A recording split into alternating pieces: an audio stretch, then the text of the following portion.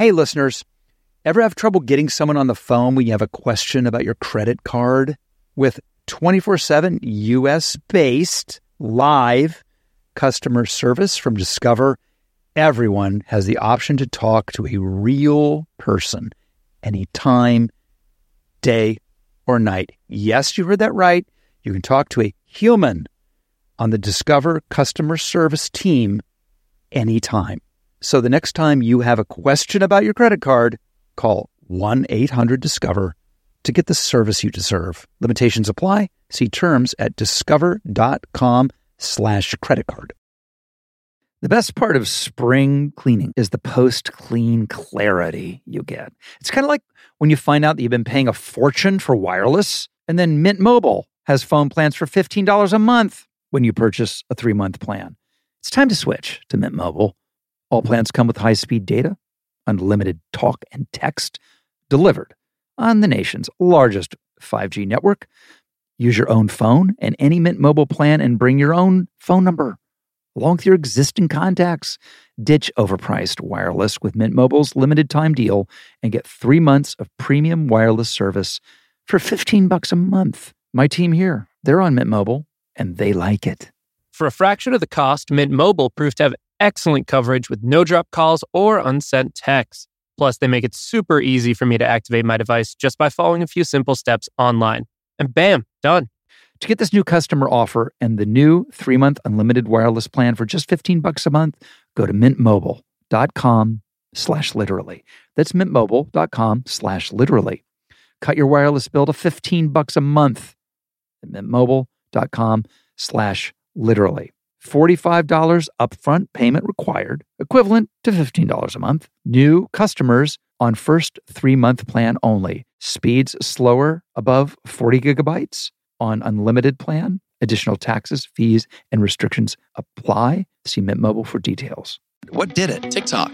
TikTok kind of blew up everything. TikTok did it. An app that I can't stand. I never wanted to get on. I was super reluctant. And it changed absolutely everything.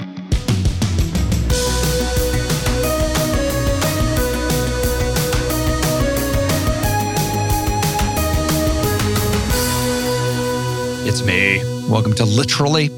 Thanks for being with me. Great one today. The young whippersnapper, Matt Rife, is here. The wonderful comedian who is blowing the F up. Super funny, just the hottest thing going. And I'm a little taken aback, I have to admit, because the man has bone structure, the likes of which I have not seen since the last time I looked in the mirror at myself. And it's troubling. I'm not going to lie. Let's see what he has to say for himself.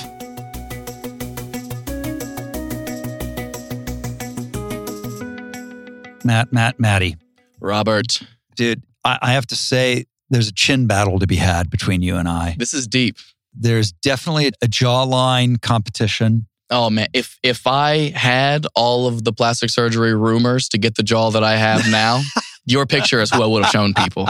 You really paved the way for my entire career. Thank you. Well, you're welcome. I think Michael Jackson stole my nose. Real, like directly off the face. Same complexion. I think he did. I think he did. Did you ever meet Michael Jackson? I did. Shut up. Many times. And he did the... And he was very obsessed with my nose. No, but it's not that outlandish when you think about it. Taking your nose? We were friends. He knew me. And, his nose changed and it ended up looking a lot like mine. How long after you met him initially did he get the new nose? Well, it was as you know, with Michael, it was a never-ending process. Yeah. It's like a house that's never been fully remodeled, just kind of go room by room. Constantly whittled down. Yeah. Michael was, but I have a great picture of me holding like a styrofoam cup of coffee backstage, and Michael's in like the famous, like silver bad with the like he's in that, and he's like staring at my nose. No eye contact, straight to nostrils. He's looking nostrils. Infatuation. Yeah, infatuation. What an amazing person to meet. I'm so mad. I didn't even. The entertainment industry was never even an idea by the time he had passed. It's so sad. However, I did want to make sure I brought this up because this is so cool.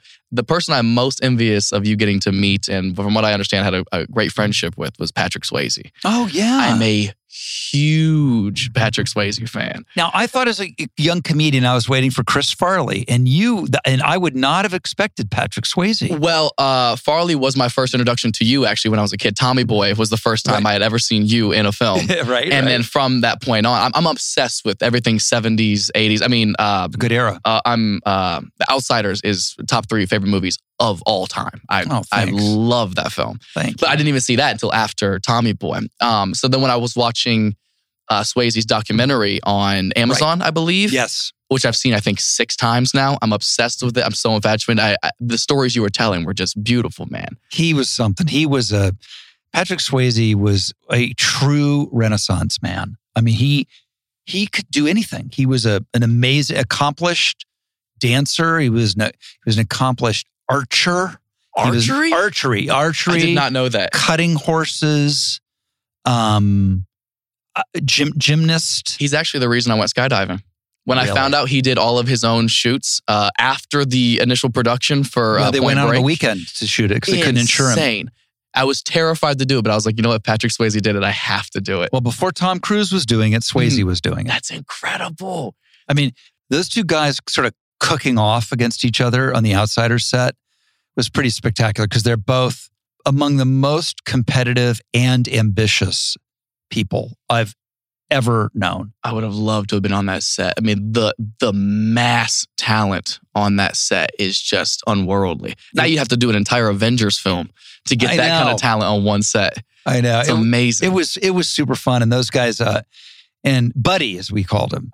Yep, heard that. Buddy. After his dad, right? Yeah, Buddy. That's so cool. And I think I told the story in the documentary about, after we did Outsiders, we did a movie called Youngblood together where we played hockey, right?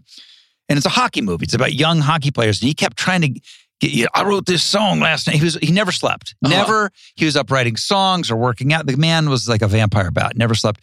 And he had this song, She's Like the Wind. She kept trying to put us in. We're like, we're not putting this song into this hockey movie. And then a year and a half later, it's the #1 hit in the world from Dirty Dancing. Who just has such a thriving acting career? They just, on the side, I'll make a song for fun and it goes #1.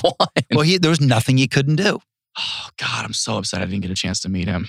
Nothing he couldn't do. He was a good dude. So wait a minute. So you're an Ohio guy. We're Ohio boys. What part of Ohio are you from? Dude, you should do the Joe Burrow story. I'm getting big Joe Burrow vibes off you. That would be amazing. I'm a big fan. He's the best. I've never been to an NFL game. Maybe the Bengals will be my first one. Never been.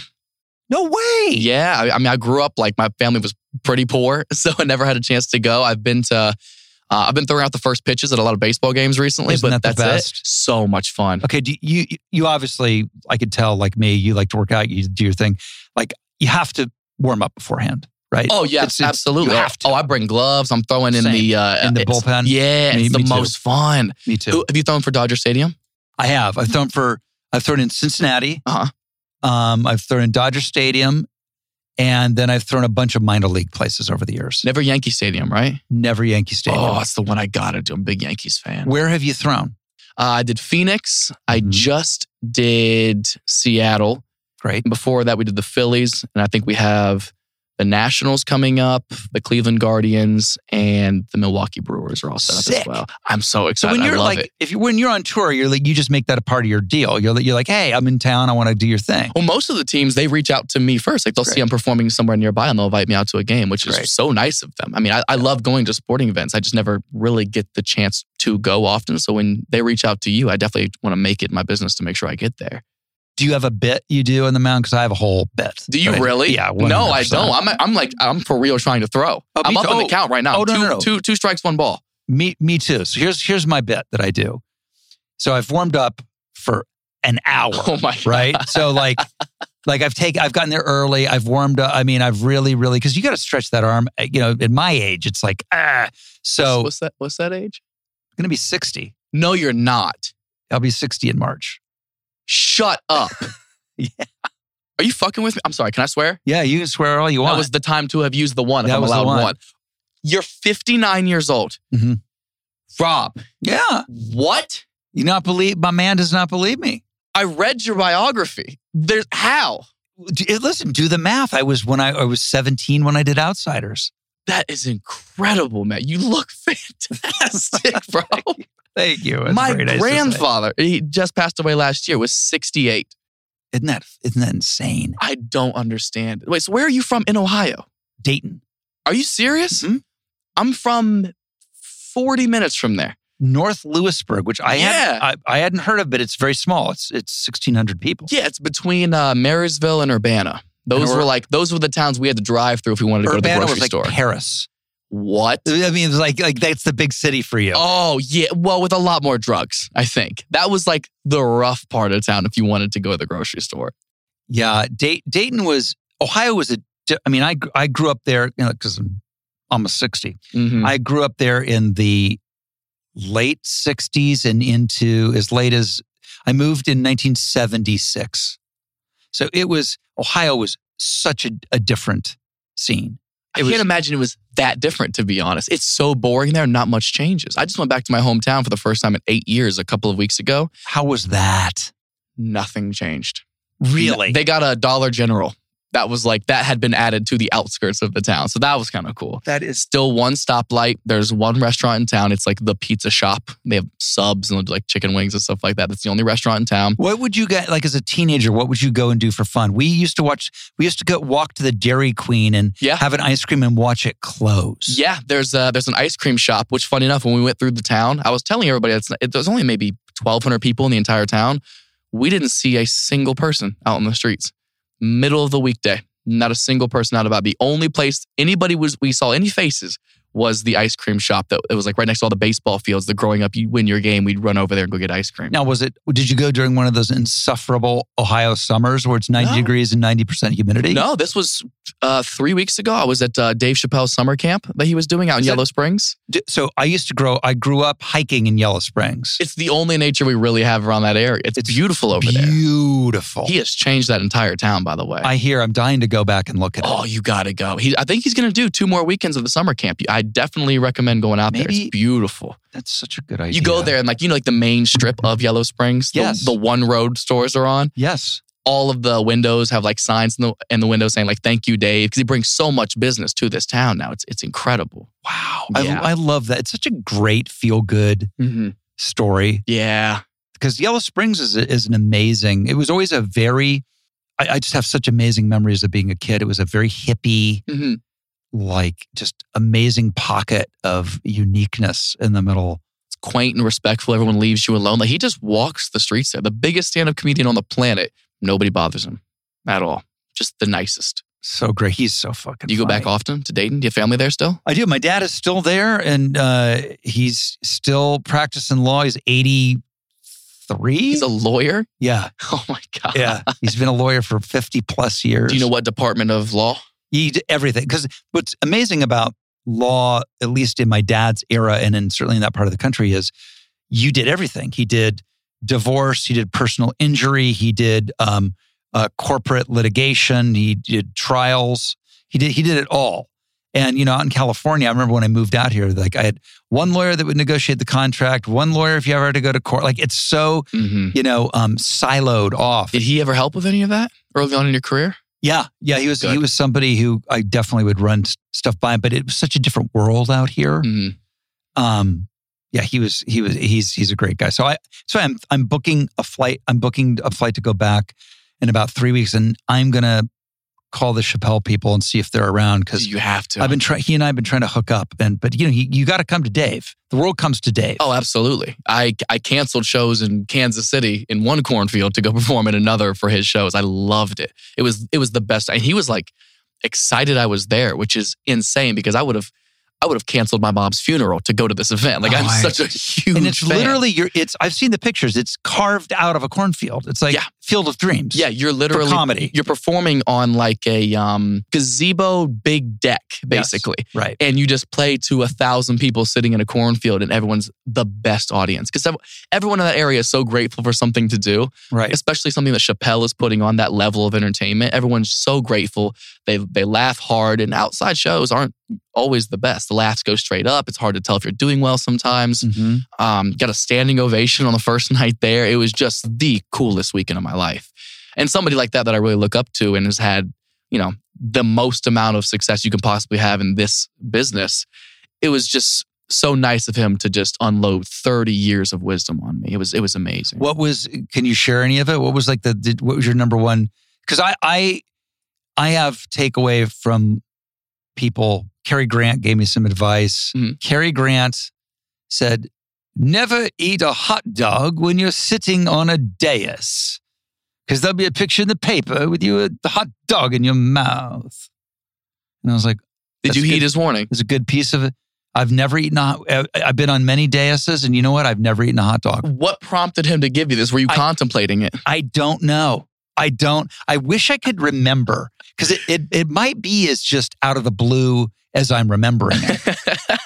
Never eat a hot dog. Okay, at least mine had context. At least yours has context and makes some sense. He was so wildly impressed with the world tour that we announced a couple of months ago that sold out in less than 48 hours, like 600,000 tickets easily. He was just so enamored by that, and he was giving me so much praise on that and just congratulating me. But he also wanted to make sure I'm taking care of myself, which, I'm going to be completely honest. I definitely bit off more than I can chew with this tour. It's a lot of shows. We just had our first official leg of it this past weekend in the Northwest, and I'm exhausted. How many you do? Usually 2 shows a night, 5 days a week. 2 shows a night, 5 days a week. And what's the transportation situation? As of right now, flights and cars. We're getting a tour bus in October, so that'll at least give me like a sense of home base. Okay, well, let me ask you this: Are you like looking at different like configurations of the tour bus, like?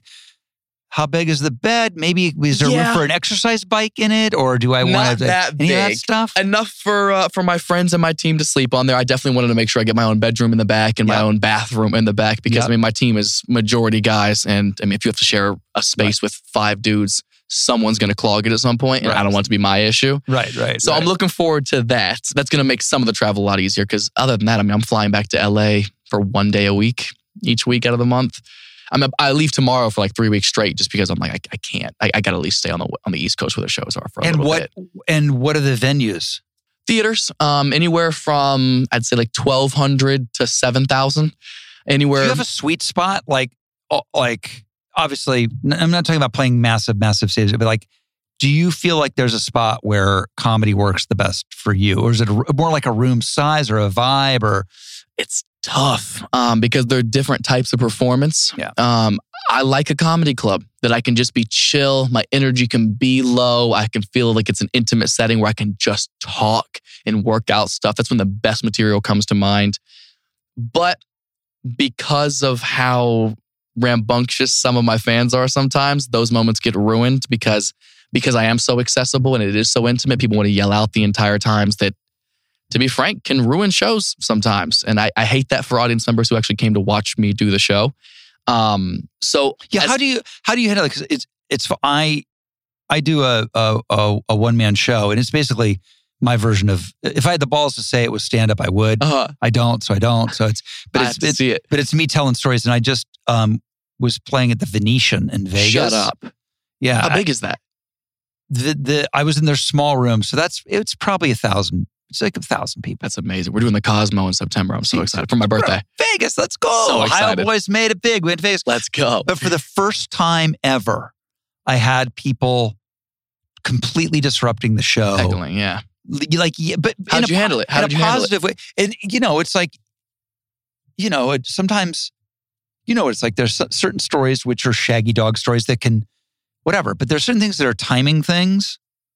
And it's like landing a plane. Yes. And that happened a number of times, and it's over. There's no there once the timing issues. You got to bail on the joke or the story. Yeah, you got to bail. And I didn't know what to do, because it's hard, because if they're yelling something super positive, like, we love you. Hey, shut the fuck up. Yeah, it's like, how do you be mad? To do. That's the worst kind of heckler, is a positive heckler. Yes. Because how do you tell somebody to stop having a good time? Stop being nice to me. Oh, you're right. Worst. The positive hecklers are the worst. If somebody's negatively heckling you, suck. It's like, all right, well, cool. Now we can have a combative moment, and I can shut you down and embarrass you. Yeah. But it's hard to get mad at somebody who's just having a good time.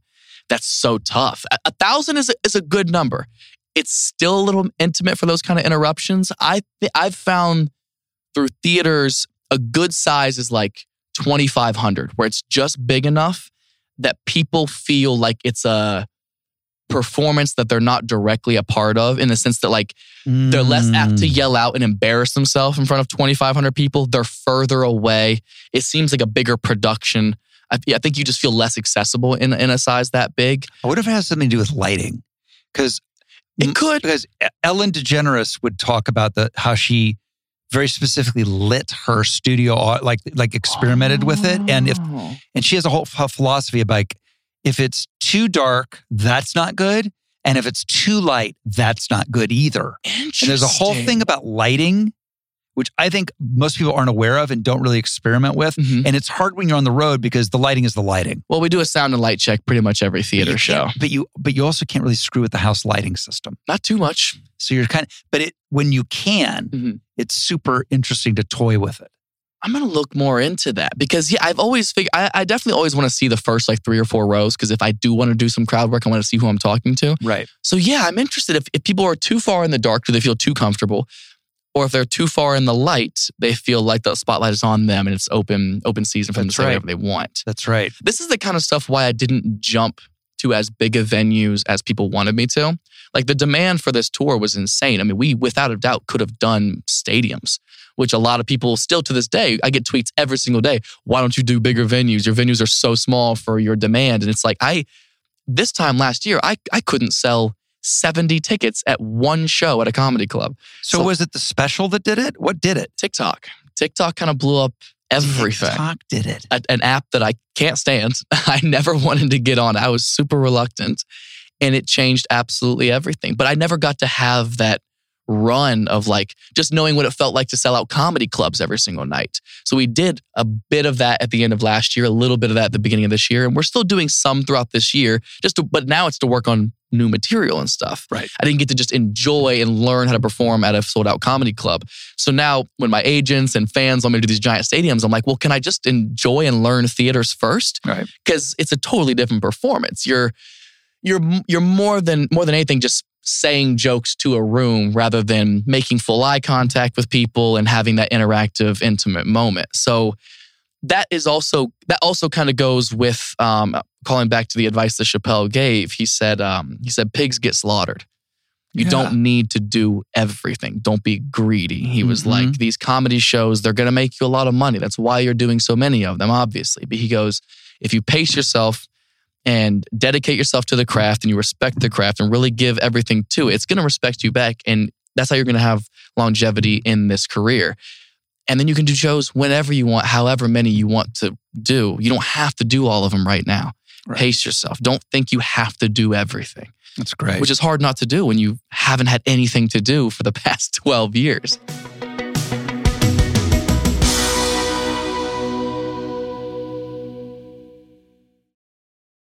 Where else can you go surfing and skiing in the same day? Or check out a world-class art museum and camp out under a brilliant night sky same day? Or hike through the redwoods and get a luxury spa treatment? There's only one answer: California. No matter where you go across this state, you will find a way to play. I love California. And I have not yet surfed and skied in the same day, although I do both. So that is on my bucket list. It's the most beautiful place in the world. Discover why California is the ultimate playground. Head to visitcalifornia.com to start planning your trip today. You know the only thing I ever let interrupt my podcast? My dog. Take a minute now, please. Pet your dog while you learn about Bark, the company dedicated to making dogs happy. Every month, BarkBox designs and delivers a whole new collection of toys and treats just for your best bud. Every toy is tailored to your pup's size and play style. From squeaky plush toys from BarkBox to ultra tough durable ones from Super Chewer. Every treat is made with yummy, healthy, all-natural ingredients like pumpkin and sweet potato. Each box is inspired by a new theme and comes with fun surprises for you and your dog. For a limited time, they'll double your first box of goodies for free. I love making my dogs happy. Love it. It's my favorite thing in the world. And my dogs are obsessed with their chewable toys. BarkBox offers treats that keep my dogs healthy and amazing new toys that keep my dogs entertained. To get your free upgrade, go to barkbox.com/Rob. So I came home to a little gift in my bathroom the other day from our friends at Harry's. To get what you want, you have to challenge the status quo and blaze your own trail. You know who challenged the status quo? Harry's. They saw customers getting ripped off by questionable products in the shaving industry and decided they had something better to offer. So instead of charging the same old ridiculous prices, Harry's found a way to make their beautifully designed razors, and they are beautiful, for a fraction of the price of the other big brands. Exceptional products, honest prices. That's Harry's. They have the highest customer satisfaction in shaving history and a no-risk trial. Don't like your shave? No worries. It's on them. Convenient subscription options that you can cancel at any time. And Harry's also has other self-care products that meet the same quality standards as their razors. Richly lathering, skin-softening body wash in scents like redwood, wildland, and stone. And an extra high-quality, amazing-smelling deodorant for just $5. I love their stuff. I'm so impressed by Harry's products. All of it. It's all good. Don't settle for the status quo. Blaze your own trail with Harry's. Get started with a $13 trial set for just $3 at harrys.com/Rob. That's harrys.com/Rob for a $3 trial set.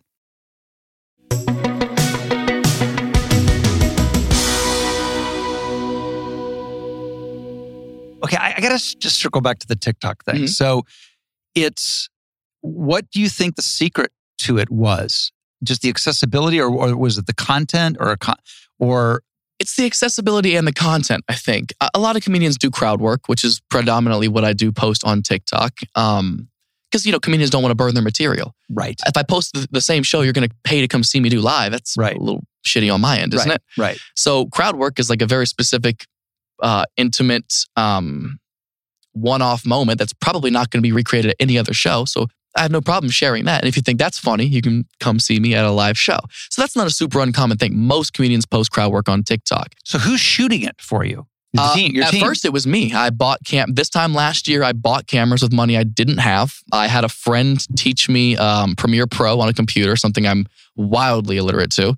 And I just started doing it on my own in a poor quality, but at least it was something. Now I have one other person, my videographer, who we have an editing process together, and he shoots my shows. He travels everywhere with me. So he shoots every show? Every show, yeah. And sometimes we end up with a show, we just go, scrap it, didn't get anything. So just technically, not to get too far in the weeds here, you've got somebody shooting you and somebody shooting them, or is it one guy swiveling back and forth? One guy. We have an A cam straightforward. We have a side cam for B cam, and then he roams for crowd work. Multiple cams, always. Multiple cameras, but it's just him running it. Yeah, his name's Kyle Varney. He's a beast. Cams. He is a workaholic. I love him. He's the only person I know that when I'm still editing at 4 a.m. after doing 2 shows that night, that I can text him and be like, hey, I have an idea for this thing. And he'll text me right back. I'm like, I'm hoping he's asleep getting some rest, but he's up working just as much as I am. That's insane. Yeah, it's been nuts. So, crowd work, it's hard to say. I don't. Now, do you have to get the release of the person you're? No, it's public access. Notice, yeah, that's the notice. You may be photographed or whatever. Yeah, those are on every venue's doors, that's and it's something about social media. Social media is fair game. How many videos do you see online of somebody being a Karen and pulling out a phone in somebody's face and posting on social media? Right. You don't have to. Right. Now, if this person, we have had some moments where the person will say something that, might get them in trouble in their professional life or whatever, and we haven't posted it, or we've blurred their face or changed their voice or something like that. So there's still ways around it. And people are pretty cool about it. I don't think we've ever had anybody to get angry at what they've said, but it's also like you're saying it in front of 1,000 people live. So it's not that big of a deal. Now, the girls must go berserk. I can only imagine how berserkers. Do you ever get stuff thrown on stage? All the time. All the time. I've had bras thrown on stage. I've had a lot of gifts, weed. I've had so much thrown on stage. It's pretty rambunctious and not okay, if I'm being honest. Yeah, right. Oh, it's so ridiculous, man. Women are the best fan base you could possibly have, because if they love you, they support you to the end. It's like having the best girlfriend ever, the best wife ever. But at the same time, they're also so passionate that sometimes they're a little too rowdy. But I also have to be super empathetic because I know I'm a lot of people's first experience or introduction to stand-up comedy because of the younger generation that I am a part of. So a lot of them don't know how shows work. They don't know how that type of fandom is supposed to be navigated. Like, it's not like a musician, you know? It's not like Harry Styles. As much as they might love me as much as they love him, treat us a little bit different. I'm so normal. I'm such a normal person. You don't need to freak out all the time. So let me ask you, so when you look out into the audience of a typical show, what's the audience look like? Like, what's the demographically? Demo? Yeah. Age range, like what's the vibe? Age range, this is what's crazy. Age range is kind of everybody. Like, I'll get anyone from, every venue is at least 18, mostly 21 and up. So let's say my age range it's from 18 to 70.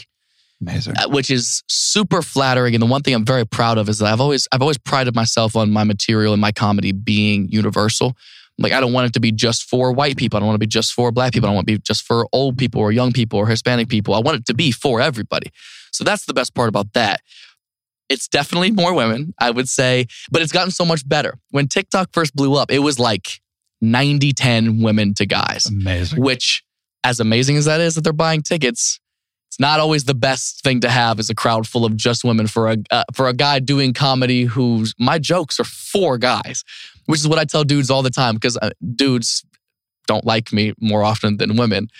And you'll outgrow it. Take it from me. Oh, I believe it. I can walk you through the phases. Please do. Please do. Brother, it's I've been exhausting. That's why I'm digging into this because I feel your pain. I know exactly where you are at. My comedy is so for guys. So it has gotten so much more. It's evening out. Now I'd say it's probably 60-40 women to guys, which is I'm so much more appreciative because women, as much as they do support me, sometimes I'm like, well, is it my face you like? Is it the jaw, baby? Is it the jawline? Is it the eyes? All about the jaw. Can I believe it's my craft? And it's about let's face it, it's some jack. I mean, who knows? Who knows what it is? Who's to say? You do a lot of you got to do a lot of that. I don't play into it at all. As easy as it would be for me to be a multi-millionaire just doing the most shallow, douchey stuff on stage. That's right. I refuse to do. I get yelled at to take my shirt off every single show I do. And now I have retorts for it ready to go and there's banter back and forth. But take it from the 59 about to be... You're playing it exactly right. Okay. How dare you ask me to take my shirt off? I'd say around 45... You're taking that shirt off every fucking chance you get. Really? Is that my last good year? No, but that's the beginning. Oh, no. That's the beginning of, you're like, this ain't going to be like this forever. Oh, that's depressing. No, I spent 20 years of my career. How dare they? How dare they objectify me in this way? And I'm like literally on a TV show now. Like, oh yeah, should I have my shirt off in this? Yeah, great, whatever. If anybody needs it, I've been working on it. Yeah, I don't give a shit. You You see it with women too. You see it more than ever with you see like the ingenues. They don't want to do it, and then like you'll be like the Sharon Stones, and then all of a sudden they're like posting the bikinis, like shows off the sizzle as she approaches 50. It's like, well, where was that when you were 30? Yeah. The same appreciation. Yeah, no, come on, maybe. It's weird being on the other side of the objectification though, because women, especially younger, attractive women in this industry, have to go through that kind of objectification all the time. Or creepy dudes, or people just want them for their bodies. That kind of obsession has been slowly translating to my career, and it's super weird. I had a woman bite me at a meet and greet the other night. Like she went up and like grabbed my chest, which I'm like, okay, that's funny. It's weird, but it's funny. Went in for a hug, like I hug everybody at a meet and greet, and then like just bit me. Yeah. Like nearly drew blood. It's still bruised. It's so weird. It's so inappropriate. Like if somebody bit Taylor Swift's titty, people wouldn't stop talking about it for 3 months. That's right. It's all people would talk about. That's right. But because we're guys, nobody really cares. I wrote a book, one of my memoirs, the two of them. Please read the first one because there's so much in it about objectification. This isn't your first the biography, right? It's my first memoir. Yes, and I did read it. You talked about growing up with the Charlie Sheen and everything, right? Yeah. And maybe it was in the second one, but it might have been in the second one where I talk about like coming to terms with objectification. Okay. As an ingenue. We're ingenues. Yeah. We got the jaw. Like what There's kind no of denying it. Were there specific jobs that There's you no wanted? hiding it. Were there specific roles that you wanted that you couldn't play because you were so good looking? You can't be a policeman. But police officers are hot in people's fantasies. Come on. It's like, and it went on and on and on and on and on. And really? But you're just like, it is what it is. It's like, okay, it's like. But people don't let you complain because they go, well, I can't play the hot guy roles. Yeah, you can't complain at the so, but it doesn't make it any less true. Mm-hmm. It all happened. Everyone's experience is subjective. Yeah. And then there's what I found was there was always that thing in my teen idol phase. Mm-hmm. First of all, you know the theory, not a theory, it's the truth. That like every, whatever it is, it's probably quicker now, but every 10 years, 5 years, it's quicker with social media now, there's going to be a new it guy. Mm-hmm. And starting with, Elvis, and you can do the lineage. Yeah. Right? You tick the box. Yeah. And it's the same for movie stars, and it's going to be someone. Mm-hmm. And it doesn't, there's part of me that's like, it has nothing to do with anything other than it's a warm body standing in the middle of the road of that adolescent passion. Yeah. And anyone will do, frankly. Yeah. And it's just the right timing at the right place. 100%. And like, so how much of it, of the adulation has anything to do with what I personally have to offer? And actually, I think it's very little. I hate to say it, but I really believe it. And, but it's not just all negative and depressing. It's like you said at the show, you win them over. Mm. Yeah. Right? You win them over. But well, that's where longevity in that position comes, I think. That's because right. there's an initial spark with a lot of people that teens might find attractive, or they're like their voice or whatever that initial passion comes from. Yeah. But in order to have longevity in that, you have to have something to offer them. That's right. Because the initial attraction and fades. they have to be able to they have to be able to see beyond the of it all. Absolutely. Because the of it all has nothing to do with you, me, or anybody who's been there. It's hormones. It's a phenomenon. Yeah. And what's fun for me to watch is the reverse angle is like, my brother has 3 girls. One's 14, I think 12, and then like 7. Mm-hmm. And all they could think about is getting to this Taylor Swift show. And she's playing 6 nights at SoFi. Jesus. 6. And the worst ticket in the house is $2,000. I don't want to hear that my tickets are too expensive anymore. Okay, wherever my camera is, right. I don't want to hear it anymore. Okay, right. $2,000. That's what for it's the currently top of a stadium the top seat. Of the stadium, 6 nights, and you can't get them. He can't find anybody to sell him a face value ticket for his daughters. Oh my God! But it's like, and they're like, it's like the Beatles. Yeah.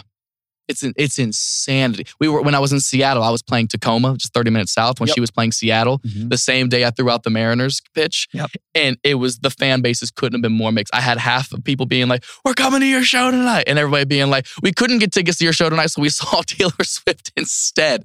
Those two fan bases colliding was just the funniest thing to watch people interact with.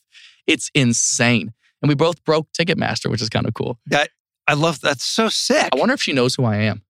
Oh, she knows. If somebody knows if Taylor Swift has ever seen a TikTok, please let me know. I'm curious. She's a machine. I want to ask, because of the position you were in with being a teen idol and the massive success you had at a younger age, were you friends at all with the Coreys? Oh yeah. Well, Corey Haim's first real movie was a great movie called Lucas. I haven't seen it. Oh, it's so good. Really? What's it about? It's about a young nerd dweeb kid who's in love with the pretty girl in the high school who will never give him the time of day. And he tries out for the football team to impress her. And it's very, very, it sounds like an 80s teen movie, but it's so much more than that. It's a fantastic movie. Fantastic. Okay. And he's fantastic in it. And it's Charlie Sheen's first appearance in a movie. Wow. And Winona Ryder. Wow. So I knew him when he shot that in Chicago. So everybody was shooting in Chicago in those days. And then he became famous. And then the other Corey showed up. But I always, when I think of Corey Haim, I always think of what a fantastic actor he was in those early movies. And then of course, the vampire movie, right? Lost Boys. Oh, where Jason Patrick just dressed up as me. 100%. 100%. 1000%. Did you ever get credit? Stylist didn't give congratulations or anything? Here's what's interesting. So it's the same director who directed St. Elmo's Fire. Mm-hmm. So he clearly had like a thing for me. Yeah. And so he dresses Jason Patrick up in my, fully bites my look. Yep. And then there's this weird moment in the movie, do you know this, where Corey Haim goes back to his bedroom and he opens his closet door and it's a full poster of me? No way. Yeah. Shut up. Yeah. I didn't notice that. So it's like, it's really like, oh, look, there it is. Oh, look, they've just brought it up. That is so funny. Also, whatever my next photo shoot is, I'm doing this exact pose and exact outfit. I would love it so much if you ripped that off. If my publicist is listening right now, get the stylist on the phone. I want a Rob Lowe full wardrobe check for the next shoot of whatever we're doing. By the way, because it's the 80s, that exact look is back. Pleated. Oh, absolutely. That look looks exactly like you would do it today. It doesn't even look like belly button not included. Belly button not included. Shaved chest not included. I'm going to go back and watch that tonight. That is so funny and one of my favorite movies. What is that? And I feel like Corey Haim's character wouldn't really have a poster of me. Maybe Madonna or something in those days. Well, let's not shame guys for having other guys' photos in their room. I may have 2 Patrick Swayze photos in my bedroom. One, I have a Dirty Dancing one above my bed, and then I have Ghost. One? I don't have the Youngblood one. I've got Ghost and Dirty Dancing. Ghost is one of the great movies ever made. I want to remake it so bad. It's great. Because here's the thing, somebody's going to, with everybody remaking everything. Yeah. I want to do it. Putting that out there right now if anybody's listening. It's great.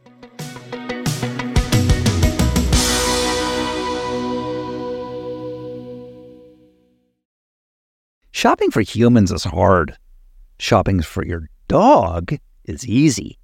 Thanks to Bark. Every month, we deliver toys and treats just for your pup. They deserve to be spoiled every month. At Bark, we send your dog a whole collection of toys and treats made just for them every single month. Whether it's our fun plush toys or our ultra tough toys from Super Chewer, we give your dog exactly what they want. And for a limited time, we will double your first box for free. To get your free upgrade, go to barkbox.com/Rob.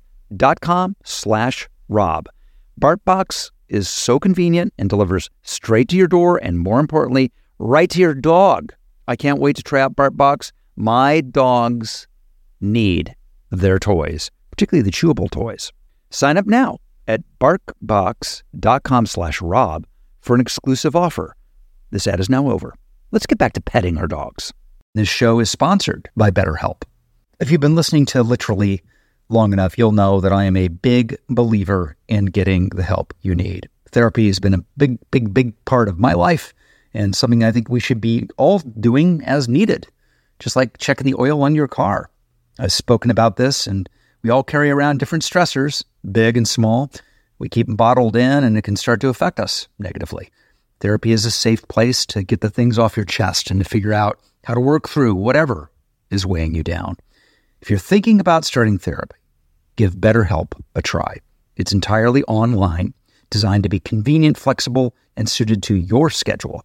Just fill out a brief questionnaire and get matched with a licensed therapist. And switch therapists at any time for no additional charge. Get it off your chest with BetterHelp. Visit betterhelp.com/RobLowe today to get 10% off your first month. That's BetterHelp, HELP.com/RobLowe. I love fast cars, but there aren't a ton of high performance EVs. They're certainly out there. But when I get a chance to get behind the wheel of one, I love it. And I was blown away by the Kia EV6 GT. When you get behind the wheel of the Kia, it is literally like being in a state-of-the-art rocket ship, but also comfortable. The thing goes from 0 to 60 in 3.4 seconds. It is the premium driving experience. And of course, it's an EV. So the climate thanks you. SiriusXM provides access to over 165 channels in the vehicle. Music, sports, news, comedy, yacht rock. Let's go. Little Steely Dan going in your Kia. Come on now. So check it out today. It is the all-electric Kia EV6 GT. I had a blast checking it out. Believe me, you should do it yourself via kia.com/EV6. To learn more, that is kia.com/EV6. Kia, movement that inspires.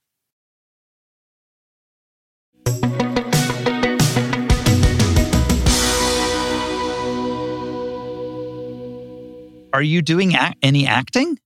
Yeah, actually. Oh, yeah, of course you are. I'm looking at your thing despite right here. the strike, worst possible timing.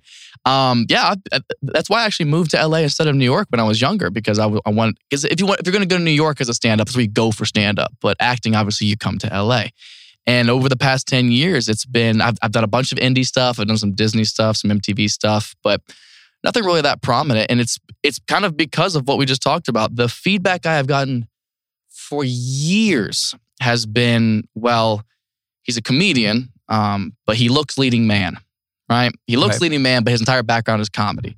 And he's fun. He doesn't look funny. So he can't play the funny best friend because he looks leading man. Right. And he can't play leading man because all of his background and resume is comedy. So we don't know if he can carry a show or a film in that position. This is the greatest. I love hearing this. But because I love acting just as much, if not more than stand-up, it's something I've always continued to do. I've taken every opportunity I can to go on set for, even if it's the worst indie project. I'm like, it's paid practice. I've learned more on set and in repetition actually doing things than I have in any acting class. And of course, now that my meter has risen over the past 9 months, of course, now I'm having a meeting with every studio and everyone's a fan and everyone wants to do something. And then SAG and writers go on strike, and now I'm back to just being a comedian for a bit. I know. They must have been like, oh, you could be a Marvel this or whatever the hell it is. Whatever they want to do, I'm down. But I want to do a project that makes me happy. That's my biggest concern. Because I've done TV shows that I've been not You've done that. doing. You've done that stuff. You've done. You're beyond that now. Now it's like I'm not in it for money. I want to do it because I enjoy doing it. I want to make something that, when I'm 59, I can have a 27-year-old sit across from me and go, "Thank you for doing that." Right? Yeah, for sure. Something I can be proud of. Yeah, I mean, it sounds. I mean, you got to go. It's the Midwestern. It's the Midwestern mindset, Midwestern values. It's the I can't go back to Ohio mindset.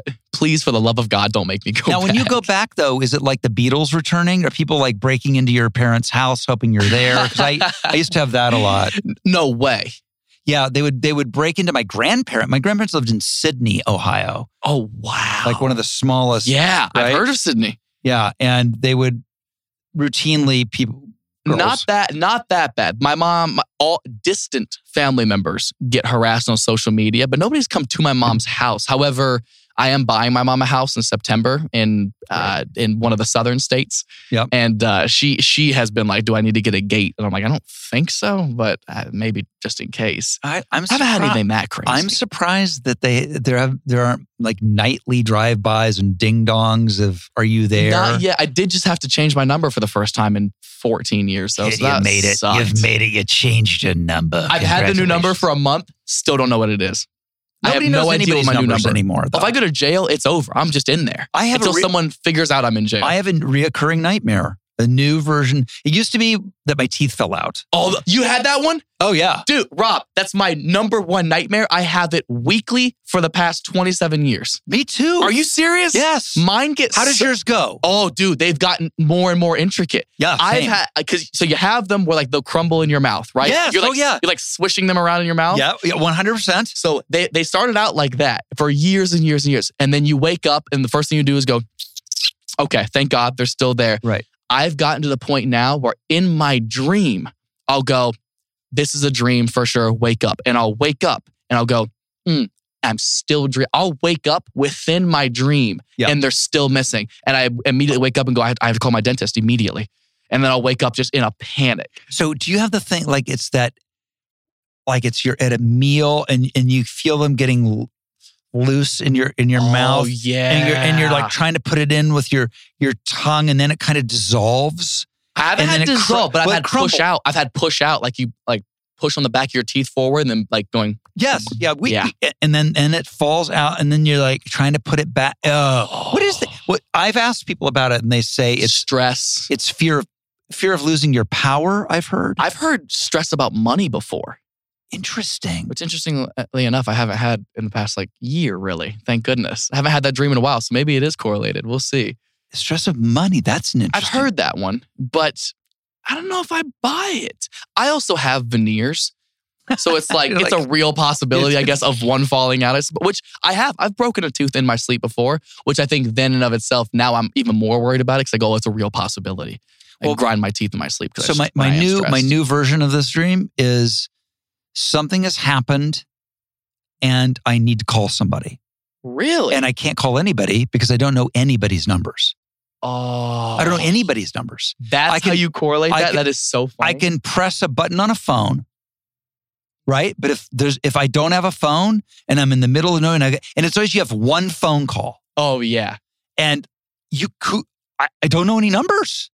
Do you know any numbers? Not one. Not my grandpa's was the only number I knew when he passed away. I know it. 492-9845, Sydney, Ohio. Still know it. Are you serious? Area code 513. Whose number is that? My grandpa. Oh. 740-815-3879. Separated at birth. I'm telling you. Attack of the jawlines. Wow. Right? Can you please play my dad in something? Can we please set something up? Let's figure it out. Let's quit SAG while they're on strike. We'll come back into the union when they're ready. Scabs. Let's do it. Let's just do it, baby. My son is in the WGA, and I went to the picket line first day of it was great. It was super fun, and seeing my son carrying a picket sign was really otherworldly. Oh, it's amazing. I mean, people got to do the right thing. Yeah, for sure. They got to pay the actors. They got to pay the writers, man. Yeah, we don't want AI. God, no. We worked so hard to look like this for real. We're going to let a computer just be made like that? So rude. Can you imagine? Listen, you know how people are fans of anime? There's definitely going to be... Look, we're never going to get replaced. No. But what'll happen is there will be an anime, not a version of you, but an anime comedian or an AI comedian that people will love as much as they love you or more. That for sure we're going to see. I hope not. 1 billion%. We're going to see. But audience members have to know that's not a real thing. That's not a real person's thoughts. They know anime is not real. I'm not an anime fan. I'm not either, but plenty of people. Yeah.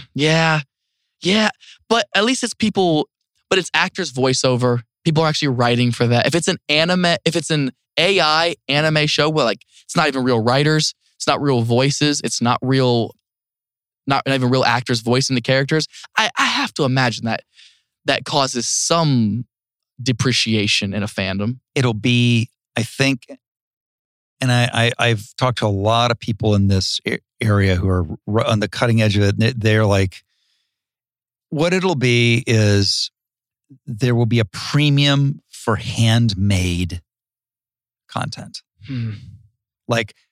There will be people that's all they're about, but writ large mass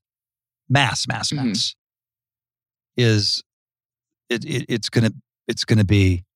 You really think so? I think the genie's out of the bottle. I think we're at the beginning of what is going to make the Industrial Revolution look like a non-event. Really? Yeah, I really do. I hope you aren't around to see that. Oh, they say these guys who some of the guys who are doing it are in 5 years, less than 5 years, but certainly within 5 years, will be able to write a script that in a blind reading, no one will be able to tell the difference between it and the best writing in the world. So it's what's going to happen with school projects with kids? That's already a thing for college students. They're already doing it. So then what's the point of even assigning that task if kids are just going to go do that anyways? And you have no way of telling. All that kid has to do is memorize what that AI wrote down. And they can claim it as theirs. Well, and my thing is, let's not fight what we can't fight. Let's figure out a way to make it work for us and not against us. Because you know what the Luddites are, right? You know, I used to the phrase when people hand me a phone, enter your context. I'm a Luddite, I would always say. What does that mean? I used to think that meant I don't know how to work technology. What it means is the Luddites were a group of people that when the Industrial Revolution happened and Eli Whitney created the cotton gin, they were no machines. No machines in this world. But it was inevitable. That's what I'm saying. They're no machines. No way. A machine is not going to pick this field. Yeah. The field is not going to make DC to make this It's not. We are against it, and when they're lost to the tides of history. Yeah. So we just don't want to be the Luddites of AI. Yeah, that's the shame. It is inevitable, isn't it? Oh, it's 100%. God, I mean, because if you think about live performance or handwriting something, it is barbaric. But here's the thing: you're in the right business because live performance is only going to get hotter and hotter and hotter and hotter. It's gonna be the only thing left. Yeah, because an AI can't replace somebody standing in front of you working at the mic off of their brain in that exact moment. That's right. They're not gonna be AI can't be present. I think it's the one thing we do hold over it. That's right. How do you feel about de-aging? For it or against it? If they want to de-age, I'll tell you, I'll do one better. Okay. And here's what I also think will happen. One of my favorite movies is Butch Cassidy and the Sundance Kid. And apparently Elvis Presley was in discussions to play the Sundance Kid. Really? Yeah. And I want to be able to watch Elvis Presley as the Sundance Kid. Oh, you want to see it in a replacement? So I'm down for that. Like, I want to recast Saving Private Ryan. Who do you want in there? Name your movie. I want to see Tracy Morgan as Tom Hanks. That's right. I'm down for that. That's the kind of shit that I'm looking forward to with AI. Interesting. Oh, that would be so fun. I would put myself in all my favorite films. Of course you would. Oh, but you don't have the experience of it. I want to be in Heaven Can Wait. How about Go? You put yourself in Ghost. Oh, that would be so You'll be in Ghost. That's going to happen. Man, but your fans will be able to do it. Your fans will be able to say, I want to see him in The Breakfast Club.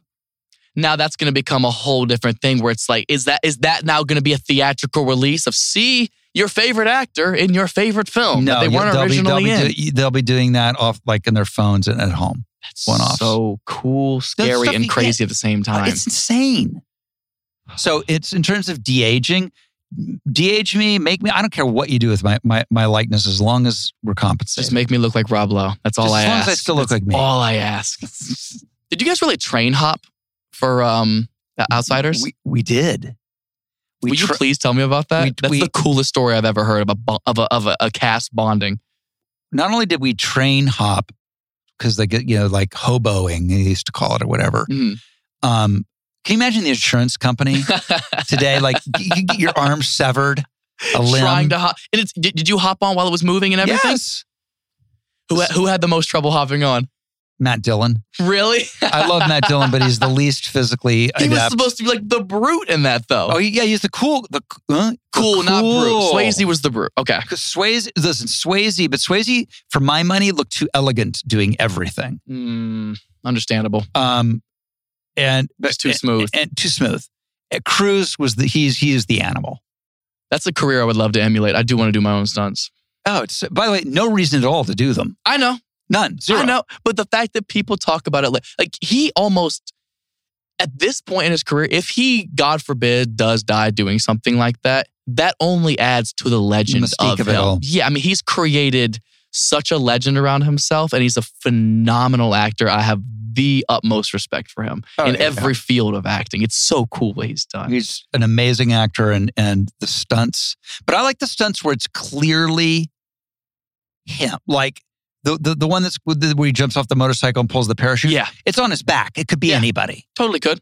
But the ones where he's hanging off the plane? Yeah, face first into the camera. Like, come on. I didn't realize until I watched the documentary that Swayze's fight scene in Roadhouse, like they were for real fighting. Like they were really hitting each other. I believe it. He would want that. But Buddy would want that. He'd be up all night, come to the set, roll in with some crazy, I think we should all just hit each other. Whatever. I used to do a good Swayze. I can't do a good one anymore. Yeah, that would be super sick. Has there been a stunt that you committed to doing that you're like, I should have had somebody else do this? I've been scared doing a stunt where I was like, this was stupid, involving a train, jumping between two moving train cars. Like you're on top of it? You're going from cart to cart. From cart to cart, but with a big, I mean, you're on it. And that's the thing, you're still on a harness. Yeah. That they digitally remove. But you're chewed up under a train. Yeah, or you hope that the harness works. What was this for? It was a movie I did literally to do the stunt called, literally, when I tell you the title, I make so much fun of this title, Atomic Train. It was a straight to DVD. It was when NBC used to make Event Movies. Wow. It was a train with a nuclear weapon on it that had lost its brakes. And did you stop it? I sure the fuck did. Oh, saved the day. No, ironically, I had to jump off the train before it detonated and destroyed the city of Denver. And then, of course, there was a nuclear fallout that we had to deal with. Of course. The fallout, of course. How far was this jump? 6 feet, 10 feet? Between the train cars? Yeah. It was 6 or 7 feet. Yeah. It's not. Just enough to be believable. From me to the wall. I mean, look, with carpet, it's not scary. But moving train tracks on it, yeah. That's tough. But I literally made it. I met with the NBC people, like, about what they had in their development hopper. I'll never forget it. And they're like, well, we are doing this thing. I don't know if you'd ever be interested. I mean, we're doing a thing called Atomic Train. I was like, I'm in. What? You on the name? Oh, Atomic Train? A train. It's atomic. And I'm going to be involved in it? Was there a countdown detonator? Yes! Of course. And it stunts. In 30 seconds, the 30-second countdown took 25 minutes? Yeah, yes. Of course. Come on. Sometimes you just got to go. Oh, man. It was like Speed. The movie Speed, but on a train. Great movie. Different location. That was the one where Keanu first started using his acting voice, I think. It's very low. That was the first time that he had learned to speak from his diaphragm. Are you all caught up on the John Wicks? Oh, yeah, they're so good. So good. And again, does his own stunts. Yeah. Insane. Something I would love to do. Have you seen like the behind the scenes footage of him like training for like the gun courses and everything? Are you serious? Yeah, it's a Terran Tactical. Yeah. It's the shit. Oh, I've been dying to go. It looks like so much They're the fun. best. Really? Can you just go? I thought it was like a private thing. No. You just call Terran Tactical. They're the best. Call them. They'd love to have you. That would be awesome. Joe Rogan took me. He just hit me up to come on his podcast. He's the best. Huge obviously. fan. Huge fan of his work. Joe's the best. The best podcast. Second best podcast. So thank you. Joe and I did his podcast. We were like, how have we not been friends forever? And the next day he moved to fucking Texas. Of course. But not before we went to Terran Tactical. He's the one you went with? Yeah. And I'm sure he's just bullseye every time. Yeah. It's the greatest. Did he take you to jiu-jitsu? No, we have not done that. Have you ever done it? With my son. My son's majorly into it. Really? Yeah. I tried to get into it, but I'm big into boxing. Love boxing. I don't like grappling. I tried it. I tried it in the beginning of COVID. Get away from my face.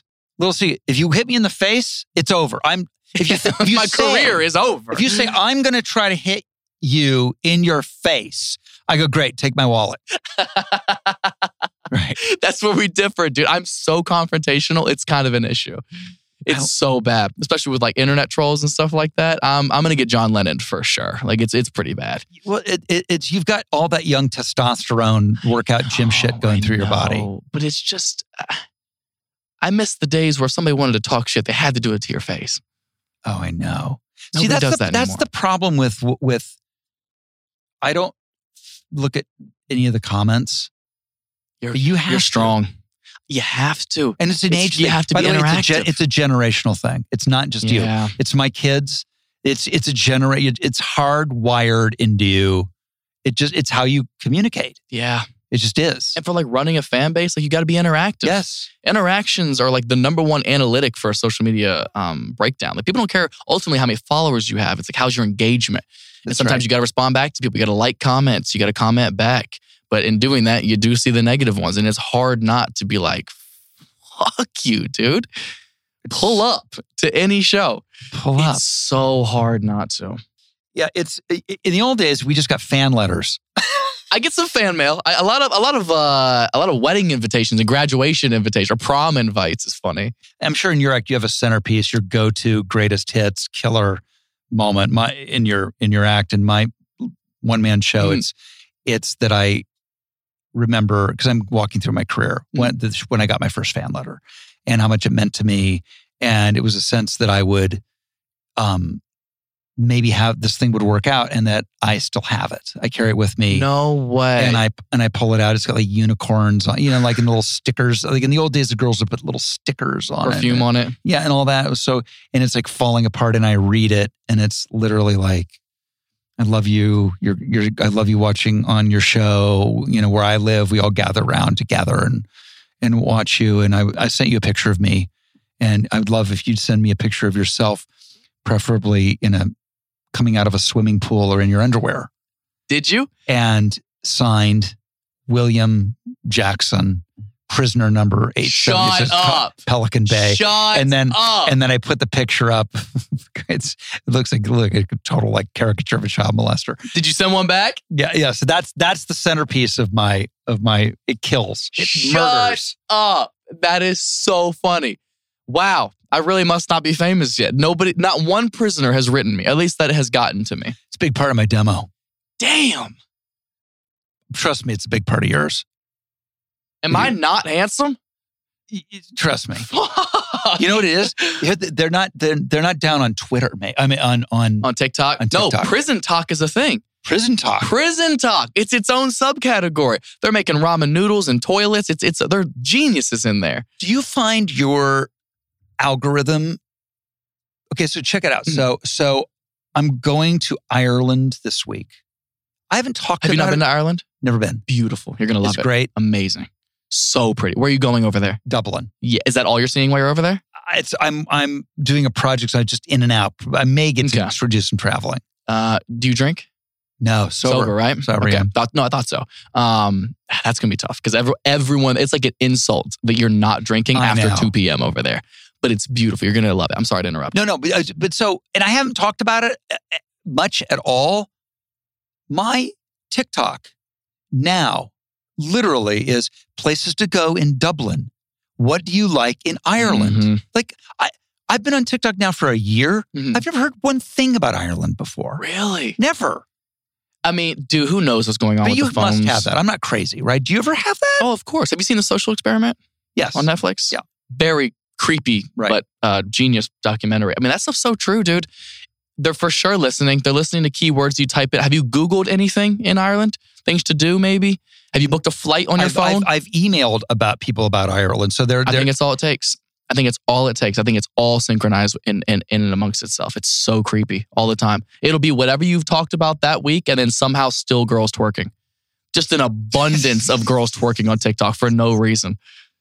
You can't escape it. What a world we live in. I know. It's too good. Well, I'm going to come see you. When are you playing LA? The Dolby Theater. Great. That's what they do the Oscars, right? Big theater, bro. I'm so excited. I've never been. That's in November. I think it's Thanksgiving weekend, I believe. Wow. Yeah, that's going to be a really fun one. Have you been inside of it yet? Never been. It's so beautiful. I think we're doing the Hollywood Bowl next year as well. I've never been to that either.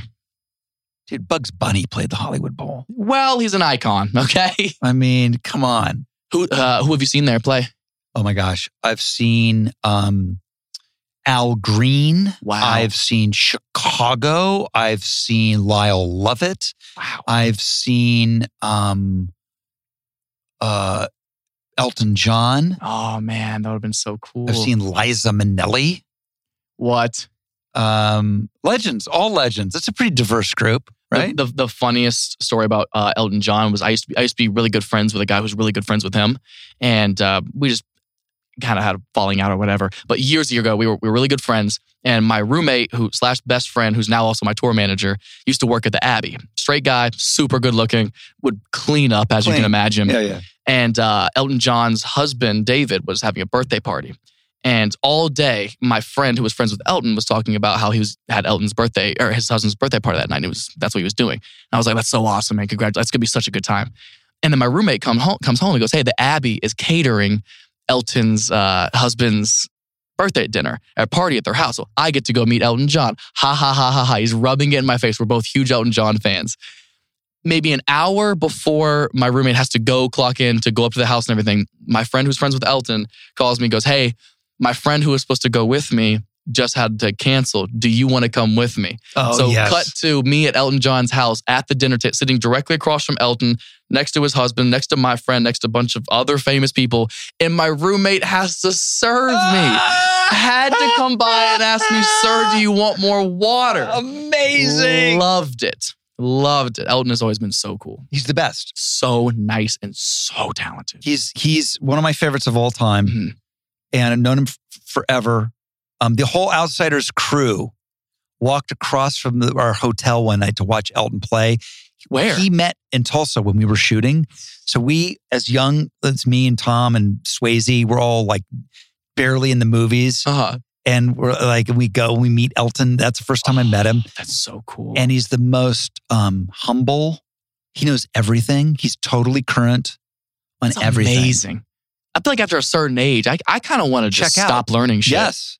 He doesn't. I know everything I need to know before I die. He knows every young artist, every young singer, every young actor, everything that's going on. It's insane. Yeah, we saw him having dinner. We were at Craig's maybe 2 weeks before he and Dua Lipa's collaboration came together. And we were like, no offense, I mean, Dua Lipa's huge, but like, how does he know or even care about like what younger people are doing? I know. You've done everything you can possibly do in that business. Yeah, you have nothing to prove. You don't need to stay relevant. You're relevant forever. Forever. But he still like wants to be involved. It's amazing. Yeah, natural curiosity. That's the thing is, curiosity is what keeps everybody young. Anybody who's young has curiosity. That's a really good quote.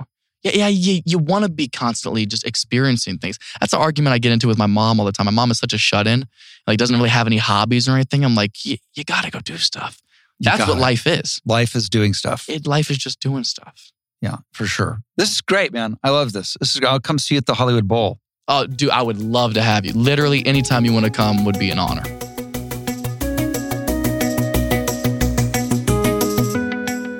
It's always great to have a fellow Buckeye, a fellow Ohioan. What a good dude. Just a really, really good dude. I love finding new people that I can root for. Not that I don't root for everybody. I root for everybody. But what a great young mind. I love that. That was, hey, you know what? Anytime, he's like one of my kids' age too. That's so you always like, aw, you know what I mean? I sound like an old grandpa. Jesus Christ, this is the worst ever. All right, go check out Matt on tour. Don't throw your bra at him. I think we've established that. Hello, you've reached literally in our lowdown line, where you can get the lowdown on all things about me, Rob Lowe. 323-570-4551. So have at it. Here's the beep. Hi, Rob. It's Heidi from Ohio. And I listened to the podcast while in the car, and I've been traveling, and I went back and listened to a bunch of podcasts that I just happened to miss from past seasons. Like I had jumped ahead or whatever, and the app had been giving me more recent podcasts. So I've been listening to old ones, and I kept thinking that I noticed you mentioned that you were best friends with Bill Paxton, but you hadn't really told any stories about him, and having read both your books, I couldn't really remember much detail in there either. So two things. One, I really think that we would be best friends. And two, I would just love to know more about your friendship with Bill Paxton. So will you tell us more about that? I had such goosebumps when Bill was talking to you through Rebecca in this week's podcast. So please tell us more. Hope you're well. Thanks. And hey, call me. We're best friends. Amazing. Bye. Oh, I love that. Ohioans are always best friends together. Yeah, Bill. Oh my gosh. He was amazing. I mean, my favorite Bill Paxtons, I have so many because I love people who are quotable and characters. Like if those people come into my life, I covet them. And if I can imitate them, so much the better. And Bill was all of those things. The last time I saw Bill, we hadn't seen each other in a while, and he was doing his first network television series, right? So this is a guy who's done every big movie. He'd done, Big Love on cable, which is a huge success, but he'd never done a network like CBS procedural. And he's starring in Training Day, the famous Denzel Washington movie that's now making a series, but they've reversed the roles. And Bill is playing the Denzel character, the corrupt cop. And he's done a year of the series. They're about to go into year 2. I've seen some of it, but not a lot of it. We haven't talked at all, which is really rare. We go to dinner. And I go, buddy, how's it going on the show? And he goes, oh, God, buddy, I wish the scripts were better. I guess we're kind of making widgets on this one. And I just thought, so true. We're just kind of making widgets. He just had such a good way about him. Last Bill story, I did a show called Brothers and Sisters. And I played a guy running for president, politician. And the network decided they didn't want to do any more political storylines. Not a good day for my character, considering that's what I did. So overnight, I went from this like dashing Kennedy-esque American president, figure to a character who baked a lot of pies in the kitchen with Sally Field. And I was sort of commiserating with Bill about it. He goes, "You can't let them do that to you, buddy. God, America doesn't want to see Rob Lowe with oven mitts. That's a one-way ticket to Palookaville." He was the best. Thank you for bringing him up. It was fun to share a story. And I will see you next week on Literally with more fun to come. Again, thanks for being with us. You've been listening to Literally with Rob Lowe, produced by me, Nick Liao, with help from associate producer Sarah Bagar. Research by Alyssa Grawl, editing by Jerron Ferguson. Engineering and mixing by Rich Garcia. Our executive producers are Rob Lowe for Low Profile, Adam Sachs, Jeff Ross, and myself for Team Coco, and Colin Anderson for Stitcher. Booking by Deirdre Dodd, music by Devin Bryant. Special thanks to Hidden City Studios. Thanks for listening. We'll see you next time on Literally with Rob Lowe. Whether you're a morning person or a bedtime procrastinator, everyone deserves a mattress that works for their style. And you'll find the best mattress for you at Ashley. The new Temper-Adapt collection at Ashley brings you one-of-a-kind body-conforming technology, making every sleep tailored to be your best. The collection also features cool-to-the-touch covers and motion absorption to help minimize sleep disruptions from partners, pets, or kids. Shop the all-new Temper-Adapt collection at Ashley, in-store or online at ashley.com. Ashley, for the love of home.